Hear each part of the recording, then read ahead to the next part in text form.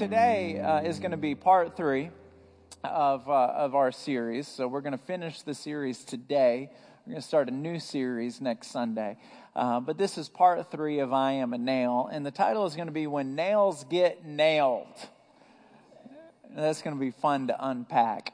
And so let me just kind of start off with this thought right here. In Isaiah chapter 22, verse 23, you don't need to turn there. We're going to go to the Samuel scripture in just a minute. But the Bible says this, that the Lord will establish you as a nail. He said, it reads exactly like this. He will bring honor to his family, for I will drive him firmly in place like a nail in the wall. And I spoke about this last week, that my friend, when I was just a small boy, his house got hit by a tornado, and it was devastating. Thankfully, nobody was hurt. And I'll never forget walking onto the property, seeing debris everywhere. The refrigerator was thrown, the roof was torn off. But ironically enough, all of the nails were still in the boards that the people who constructed the house put them in. And so it was really that vivid memory stuck with me all these years, because when a nail gets placed somewhere, it's there for good. And that's what the Bible says, is Jesus is going to place you like a nail. So it doesn't mean that storms aren't going to come. Storms are still going to come, but you are going to be able to ride through those storms. You're going to be able to survive those storms. And there's so many different types of storms. There's financial storms, especially in this down market right now. People that are really good at their jobs are losing their jobs because of the market. For some of you, that's a storm. For another person, they're doing fine there, but it's their marriage that's a storm. It's just not going well. And let me just take this as a sidebar. This isn't on my notes, but I just feel compelled to say it. With the number of people that are in this room right now, statistics say more than half of the marriages in here are struggling. You don't want to give up, but it's just not going well. And I'm not a marriage and family counselor. We do have one on our staff.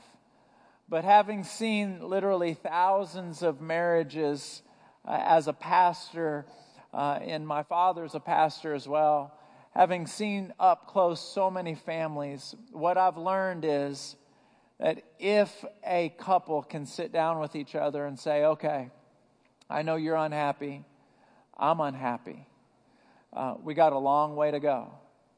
But if you give me 2 areas that if I change these 2 things, you'll be just a little bit happier. And both do those 2 things, momentum begins to move in the right direction. Now, it doesn't necessarily mean that you're going to be hanging from the chandeliers and your sex is going to be unbelievable. It might be. I love looking at my wife when I leave my notes, because she's like, where are you going with this? But I want to encourage you that there is a path. And what the Lord is saying when it says, I will place you like a nail, is, look, you may have a relationship trouble. You may have financial trouble. But I've got you placed like a nail. By the time this rough patch is over, by the time we get through this season, and all seasons have expiration dates on them, by the time you get through this season, I promise you, you're going to be okay. See, when God places you like a nail, it's a powerful moment. What does that really mean? A nail is spiritual commitment. It's when a person says, I'm not going to be perfect at probably anything in my life. I'm just not. It's just the reality. I get a membership at 24-Hour Fitness. I'll never go. You come by my house. My grass is supposed to be mowed. Sometimes it is. Sometimes it isn't. I'm not supposed to be eating ho-hos and bonbons. Well, guess what? Sometimes I do.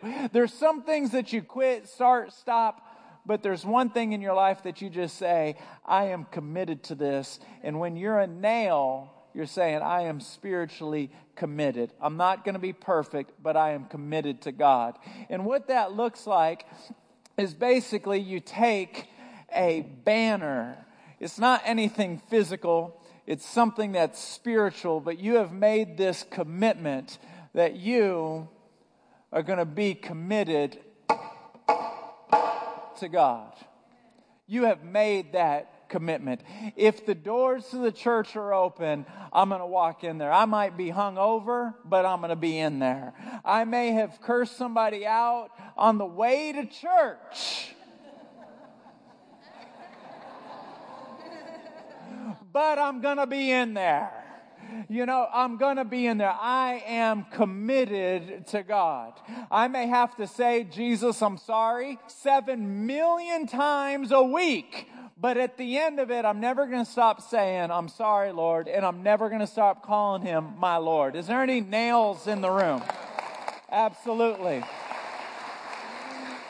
And then the second part about being a nail is committed to others.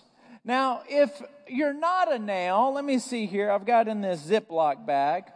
It's not a nail. It's actually a pin. I had to put it in here because I knew I'd drop it if I didn't. It's not so much a nail. It's just a little bit bigger than a pin that you would, let's say, sew your clothes with, or a tack board. So here it is. When you're you have to know this, that your family, whether you're married, whether you're a husband, a wife, whether you're not married, but you've got cousins, sisters, whether you realize it or not, they are depending on you for spiritual strength. Now, us men, and I'm the pastor of the church, and I'm saying this about me as well, we're not typically verbal about our spiritual relationship with God at home. It's just not usually what we are. Now, there's some men in here that are. I'm not, surprisingly. My wife is actually far more verbal at home, around our kids, with each other, about the things of God. I think that has a lot to do with just our makeup. Doesn't mean that we love God any less, but here's the thing for us men. It can be simple, leadership can be simple, but it has to be significant. And so when we back up, and if we're not a strong nail, what ends up happening is that our family looks at us and it's hanging on to, we're not nails, we're little tacks. We got our family on there, and that's what ends up happening. So they have nothing to hang on to. When you're a spiritual nail, you're saying, I'm going to be in church, and so are you. I'm going to be in church, and so are you. Now, they may back up and say, well, Dad, or Mama, da-da-da, or hey, girlfriend, your sister, your mother, your someone. When you're a nail, you take spiritual leadership.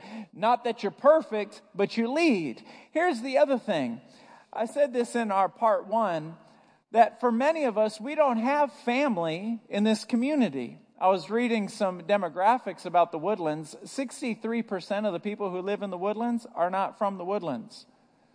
Now, I don't know where the other 40-something are coming from, because the Woodlands have only been around for like 20 years. But they're imported. Who moved to where you are from outside of the Woodlands or Spring or Conroe, wherever you're from? You moved here. You didn't grow up here. You come here. And so for those of us that don't have family, like my kids' grandparents, one set is in another country, and another one is on the other side of town. We actually see the ones in another country more than we see the ones on the other side of town. Anybody with me on that? And I'm not complaining. Someone say amen. So here's the thing. Our friends are siblings that we met later in life. We have friends that are like family. You got some of you ladies out there, you've got girlfriends that they're like family. When you are a nail, you are providing spiritual leadership for them. It may not be verbal, may not be out loud. It might be simple, but it's significant.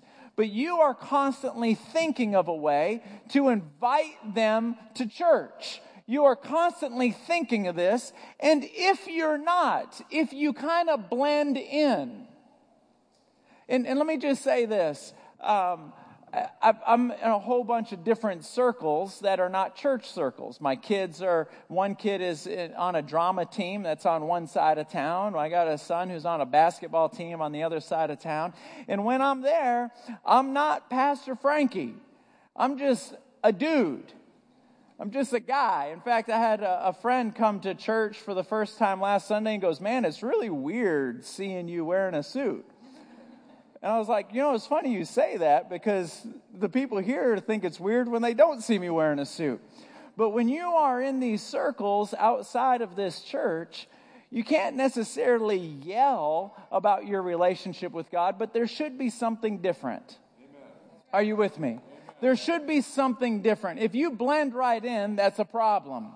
Right. If they feel very comfortable around you in ways that there should be this nonverbal standard of how you live. And they are looking for leadership. And if there's not, what ends up happening is that our friends are supposed to be leaning on us as nails, but that's what happens. But when we are a nail, we back up and we take a responsibility saying, look, the people around us, our sphere of influence, look, not only am I committed to God, but I'm committed to my family. I'm committed to my friends. I'm committed to every person I live life with. This is who I am. I am a nail. Someone say, I am a nail. Absolutely. If you're thinking about this, just kind of an overarching banner of today's talk, I want to talk about this right here. That the process that God takes when He is taking us and placing us as a nail into spiritual significance. That process of being placed. And so whenever we back up and we say to ourselves, I don't see how this rough season could ever be any good. I don't see how what is happening to me could ever be a part of the plan. Let's always remember this, that God's plans are better than our dreams. His plan was established before you were ever born, and that plan is unbelievable. Unbelievable. Does it mean that you're going to be a multi-billionaire? No, I said unbelievable.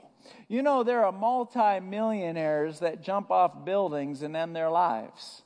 Because to check one box in your life of having a lot of money in the account, that does not equal a fulfilled, unbelievable life. I don't know about you.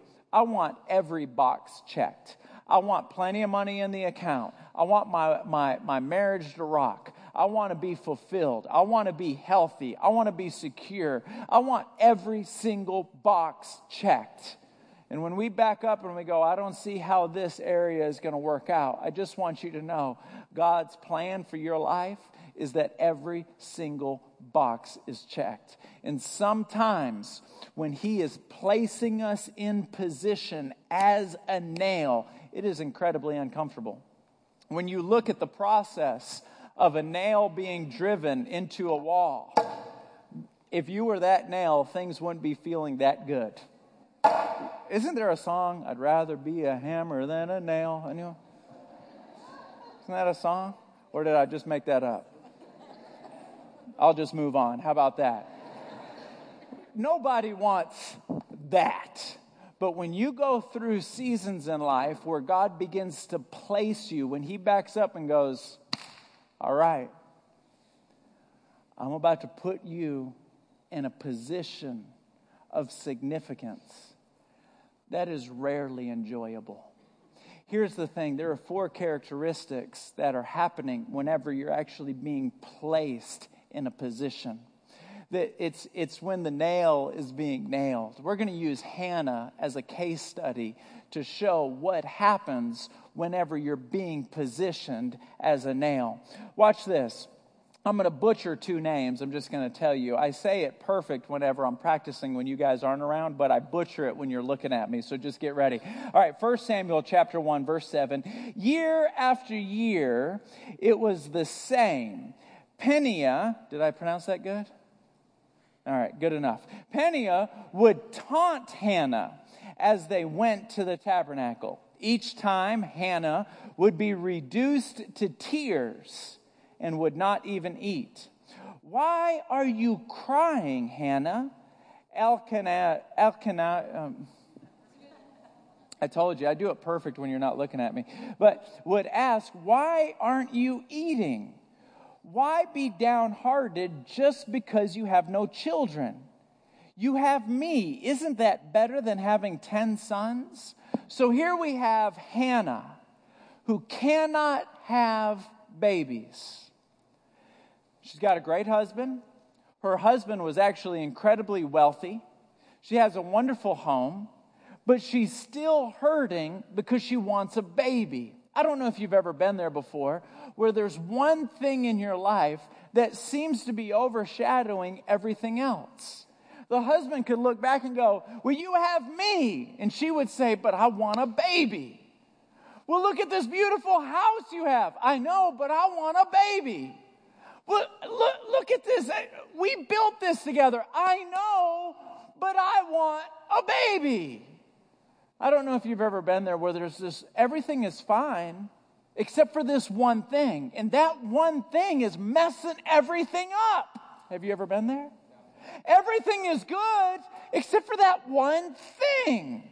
Well, she's in the process of being positioned for something incredibly special, but the process is rough. You know you're in the process when, number one, circumstances are desperate. They're desperate. Here she is in the tabernacle. She's in church. She's crying out before God. She's asking God for help. See, circumstances are oftentimes the one thing that God uses to pull you back to himself. Yeah. See, sometimes he'll watch us live our life as if he's not there. He'll watch us live our life ignoring him. But then he will allow a circumstance to come into our life to make us go, wow, I need you, God. On 9/11, when the planes came into the buildings of New York and the two other planes landed in other places, it was a devastating day in our history. But do you know that the next morning, there wasn't a seat open in any church in the United States of America? People ran to the house of God.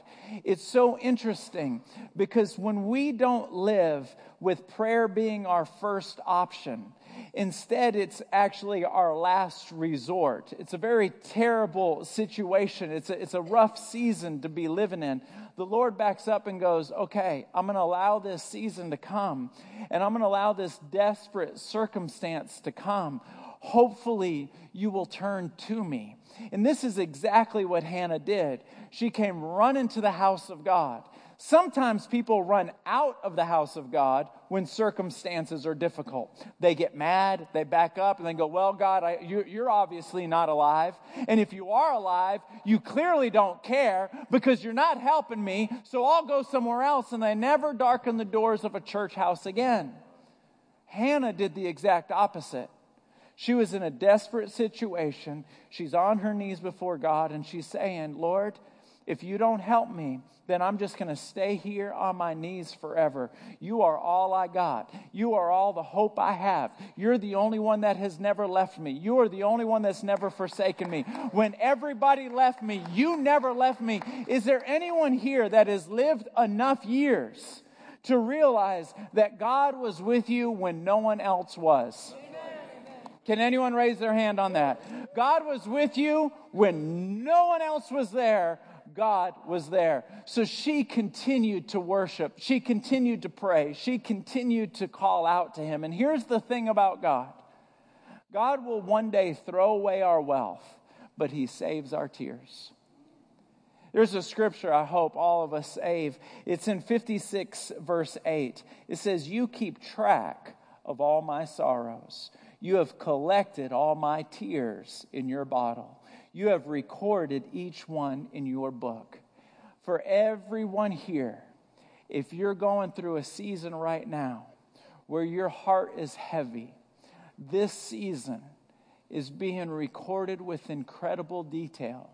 It is as if there is an angel standing right next to you and recording every single thing that's happening, every thought you're thinking, every emotion you're feeling, because that's how much God cares.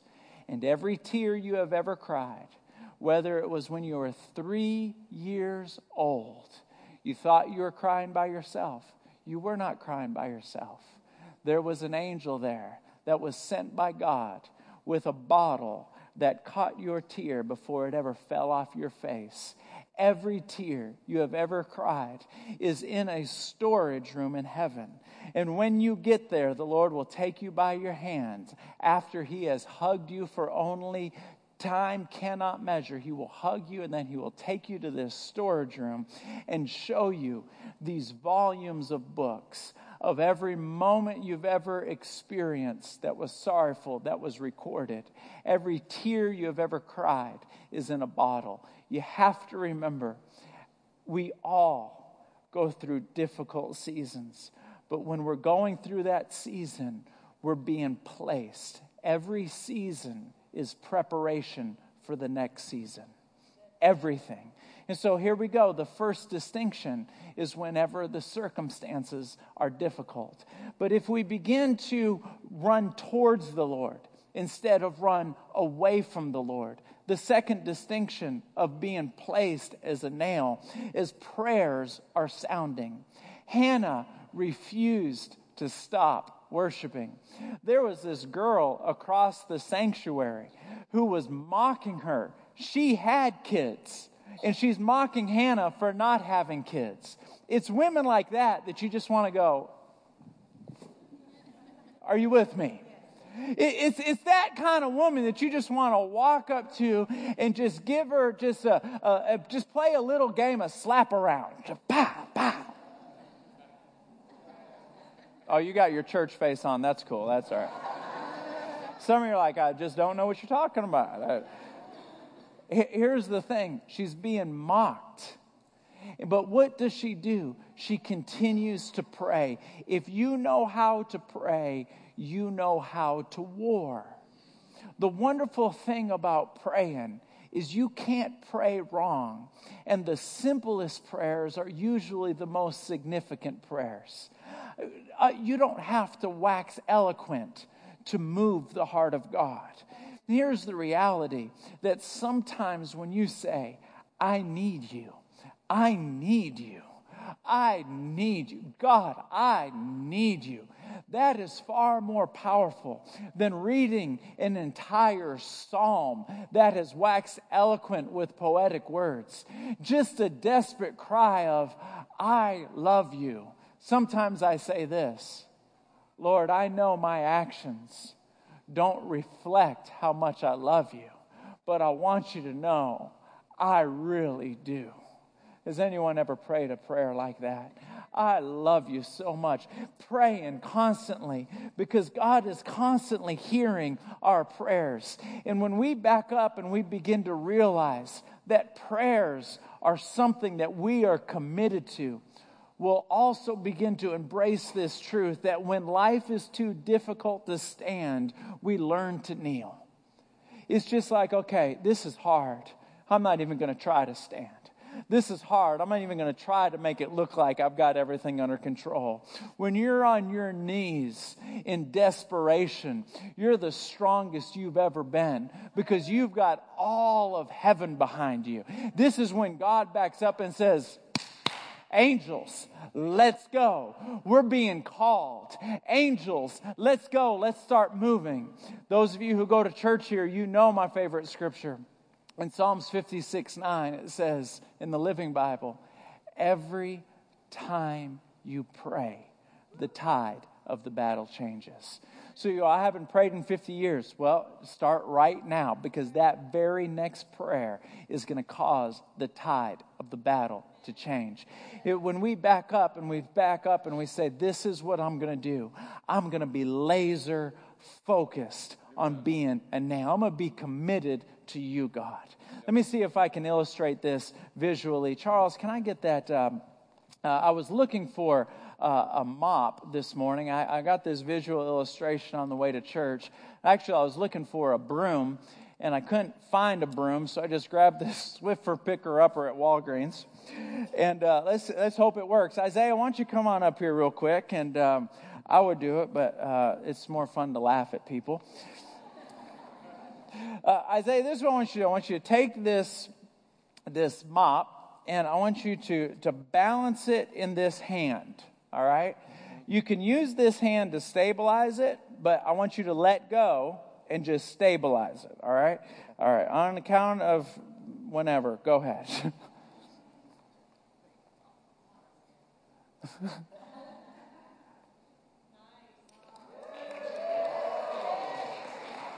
Come on, give it to him. That's pretty good. That's pretty good. That's pretty good. All right, now watch this. Watch this. Watch this. I'm asking him to do it again. I don't want you to, don't even listen to me, because I don't want you to start thinking. You'll overthink it and mess up. So just block me out. The rest of us, I'm going to ask him to do it again, but I want us, watch his eyes. That's all I want you to do, is just watch his eyes. All right, Isaiah. All right, do it again. All right.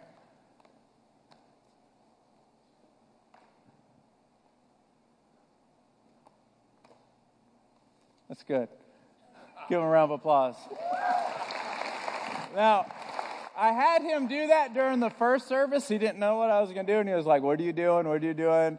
And so this was actually the second time he did. I'm going to have somebody do it that's never done it before. Charles, come on up here. Never done it before. Never done it before. And I just got confidence in you, bro. All right? Just go ahead.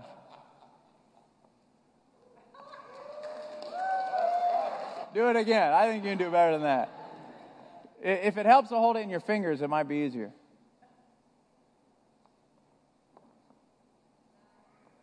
What did I tell you? I knew you could do it, bro. I knew you could do it. Give him a round of applause.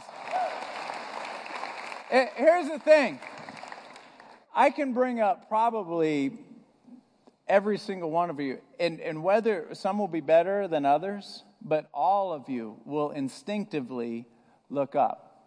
Every single one of you will instinctively look up. Nobody has to tell you, hey, I want you to look to the top, because you recognize that what you're looking up to determines everything else. Nobody will go like this. That's right. Nobody will grab it and go like this. You can't do it. But if you keep your eyes laser focused on looking up, it's amazing what you can do. And that is the point of this whole thing. Keep your eyes looking up. Keep your eyes looking up. Thank you, Charles. So that's the next point. If you can write that down, keep it in your heart. And then as we progress, point number 3, during a season where you're being placed, not only is it earmarked by difficulty, not only is it earmarked by prayer, but then you're also backing up and you're recognizing that promises are being kept. I've said this before. I want to keep on saying it. There's only one type of loyalty, and that's total. You can't be partially loyal. There's only one type of loyalty. And so when you back up and you say, okay, God, I don't know if you've ever prayed a prayer like this. If you help me get through this, I promise all. Has anyone prayed a prayer like that? If you've ever bought a lottery ticket, you've prayed that prayer. If you let me win, I promise. Are you with me? Come on. I promise I'll give a whole bunch of money to the poor. Just let me win $1 billion. So here's the reality, that when we back up and we make promises, when promises are being honored, because God vows to bless people who keep their vows. And see, Hannah said, Lord, I'm desperate, but I'm going to keep on praying. I'll make a vow to you, if you give me a boy, after I wean him off, when he's still a toddler, even though he's my only boy, if you just give me one boy, just give me one, I promise I'll bring him to the temple and I'll let him live there forever. I'll let him, what we would call an intern. I'll drop him off at the temple. I'll let the preacher, the prophet, the priest, Eli, I'll let him raise him. And sure enough, wouldn't you know that the Lord heard that vow? I just want to let you know, the Lord hears your vows. He heard vows that some of you have said years ago. I want to encourage you, go back and honor that vow. You said it years ago. I just feel like this is for somebody in the room. I want you to know that that meant a lot to you when you gave the vow. It meant a lot when the Lord heard the vow. And you've left that vow. I want you to go back and stand before the Lord and say, I'm sorry. I'll pick up that vow. I'll resurrect that vow right now. Because there's blessings attached to those vows. So she brought Samuel to the tabernacle. She hugged him. She kissed him. And she looked at the priest Eli and said, he's yours now. And I'd like for the remainder of this particular point to be unpacked with the help of my wife. Allie, why don't you come on up here? Would you make her feel comfortable?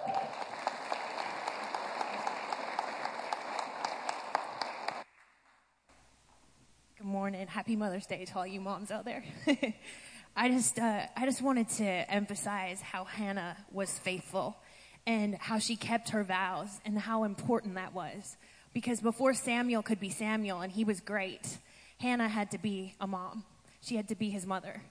And it was, it just speaks to me because I learned long ago, Hannah being faithful, I have to be faithful. And oftentimes that faithfulness comes without recognition. And, there's lots of us moms here. We do a lot of things without recognition. I know I was talking to my friend Sarah Stevens over there, and I think she had, sorry to throw you out there, but had counted how many lunches she had left to pack for the rest of the year. And I think she said 52 lunches left because there's about 26 days of school. We do so many things. We slap the peanut butter and jelly together, and we do so many things that we just faithfully do it all the time. And, I have an 11-year-old, I have an 8-year-old, and I have a 2-year-old, and there's a lot that comes with that mixture of ages. I've got one, almost a teenager. She's crying, and she might be emotional for one reason. I got a 2-year-old who's crying and emotional for another reason. And then I got my 8-year-old over there. They're both crying at the same time, and he's, Mom, I need a drink. And I'm like, there's just those moments where it's like, beep, beep, beep. I need to get out of here. Like, eject button, please. Just eject me out of it. And, there's just moments where we just have to stay faithful. I'll tell you a couple, I'll open the window to our life with our son. It's quite interesting. He's 8, and, I'm faithfully raising him as a boy, but it doesn't go without a week that I have to remind him at least one of the days to go back upstairs and put underwear on under his shorts. It just, for some reason, it doesn't go in one day a week. At least I have to remind him. And, this happened a couple weeks ago. I said, Luke, go take a shower, which is always an issue, always a battle, always a fight. I said, go take a shower. So he's in there for about 10 or 15 minutes, and he comes back out. He's got his towel wrapped around him, and his hair's dry. And I'm like, hold up. You've been in there for 15 minutes with running that water, okay? And water isn't cheap around here. But running that water, your hair's dry. Did you use soap? No. Did you wash your hair? No. You didn't tell me to use soap, Mom. You didn't tell me to wash my hair. It's just those moments where you're like, help me, Lord. But, he's my boy. Sunday mornings, I'm the pastor's wife, and here I am dragging my son to church. Every Sunday morning he wakes up and he says, Mom, I don't want to wake up. Why do we only get a 2-day weekend? Why? 5 days a week I go to school. I get 2 days off. Now you're making me get up again. It's just a constant, always just turning him, just giving him that little nudge to just, raise him right. And so one day I want him to say, thank you, Mom, for dragging me to church, even though I was the pastor's son. But you know, the biggest thing is we just got to pray. We got to pray. We got to pray. We got to pray. Because the Lord can do what we can't do as moms. Only He can do what we can't do. Only He can remind us and tell us things. And the Holy Spirit can come bring to remembrance and bring things to our mind that we need to know or we need to do, or creative ways to raise these kids. And you know, there's so many of us that drive our kids around, and we're driving here and there, and we're faithful. And then there's a lot of us that are just praying that when they're driving themselves, they're okay. You know, we got to raise them, we got to protect them, and then we have to give them wings. And how hard is that? We've had them all this time, and now we got to let go. Now we got to let them have a little bit of wings, and then bigger wings, and then even greater wings. And it's just our faithful duty to just raise them right. And you know, Hannah was faithful. You know, she fed Samuel, she prayed for Samuel, she clothed Samuel. Every year she'd bring him a coat to the temple, and she'd make it just a little bit big so that as he grew that year, he'd grow into the coat and it would last. And I just think how incredible is she, because how heartbreaking would it be you prayed for this son all this time, and then you had to give him back and give him up. But with great sacrifice comes great reward. And she got to look at that, and the Lord honored her for her sacrifice. You know that she went on to have 5 more children. She had 3 more boys and 2 girls. And I know the Lord is the Lord of more than enough, but at that point I probably would have said, God, this is enough. 5's enough. You bless me. I have 3, and I'm like, that's enough. But, you know, he's the God of more than enough, and He blessed. He opened her womb and gave her 5 more children. And so I just want to say today, and my last point here, is that the impact of a mother can never, ever fully be measured. And I just want your eyes to turn to the video on the screens, and I hope you're blessed by it.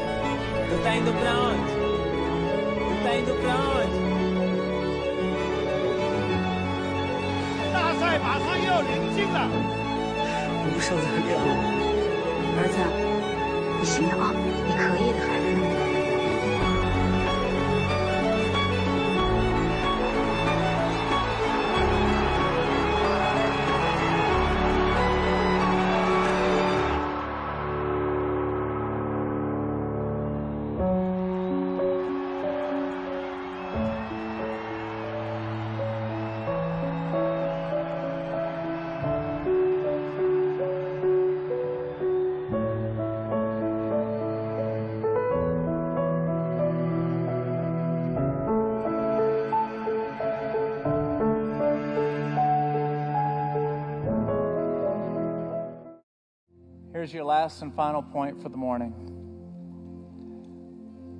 When a nail is being placed, it requires partnerships.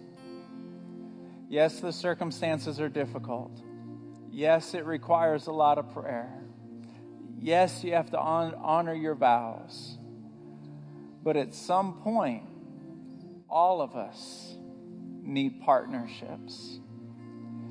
You know, I remember when my father was raising me and my dad, when we grew up, we were best friends. We were best friends. If I were walking up these stairs and I tripped and busted my nose, my dad would be like, that was the best fall I've ever seen in my life. Nobody can fall like my boy. No one.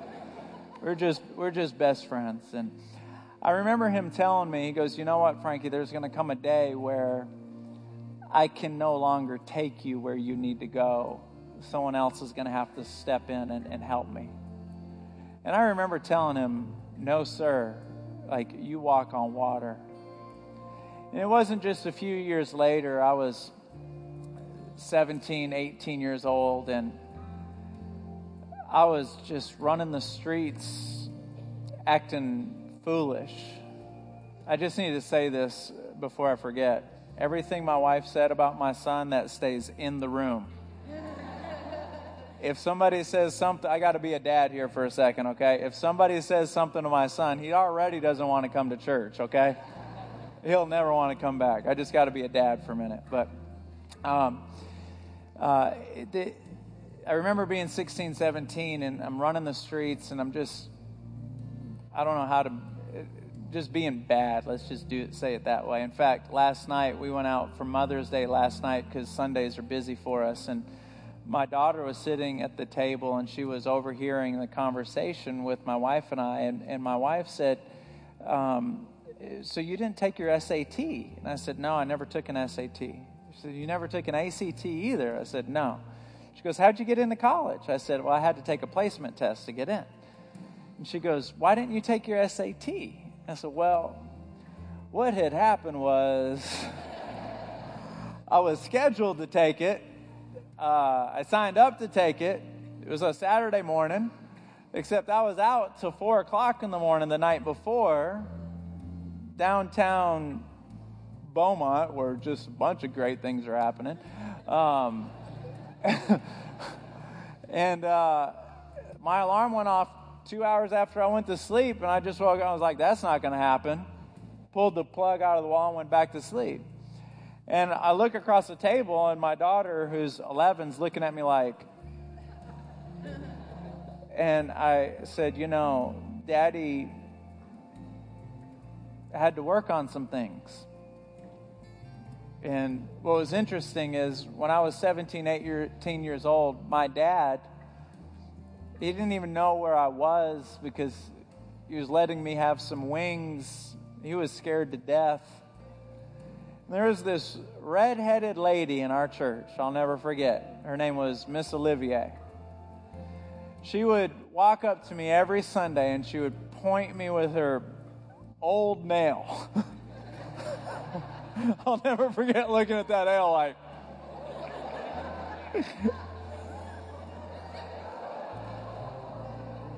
I can't believe I remember that. But she had the... Oh, Lord. But she would poke me in the chest, and she would say, you are a man of God. And I'd be looking at her like, you have no idea what I did last night. You have no idea. She would poke me in the chest, and you are a man of God. You are a man of God. And it was so wild because I would come into church with a migraine headache, being hung over from the night before. And it was so interesting because even though I was acting so foolish at night, I would still come to church the next morning. I'd drive myself to church because my parents raised me to be a nail. So I'd come walking in, hungover, headache, eyes bloodshot. But it's Sunday. I'm supposed to be in church on Sunday. Now, I had to say I'm sorry 50 million times. I said, God, I know I've said sorry for this 1,000 times. I'm just going to say sorry again. But I knew instinctively I got to be in the house of God on Sunday. But she would poke me in the chest and she would say, you're a man of God. You're a man of God. And I'm looking at her like,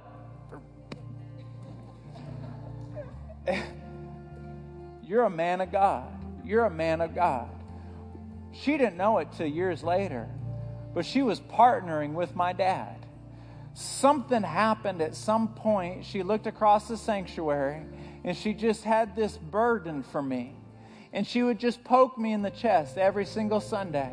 And I'll never forget, and I can't believe this. If I were a crier, I'd cry right now.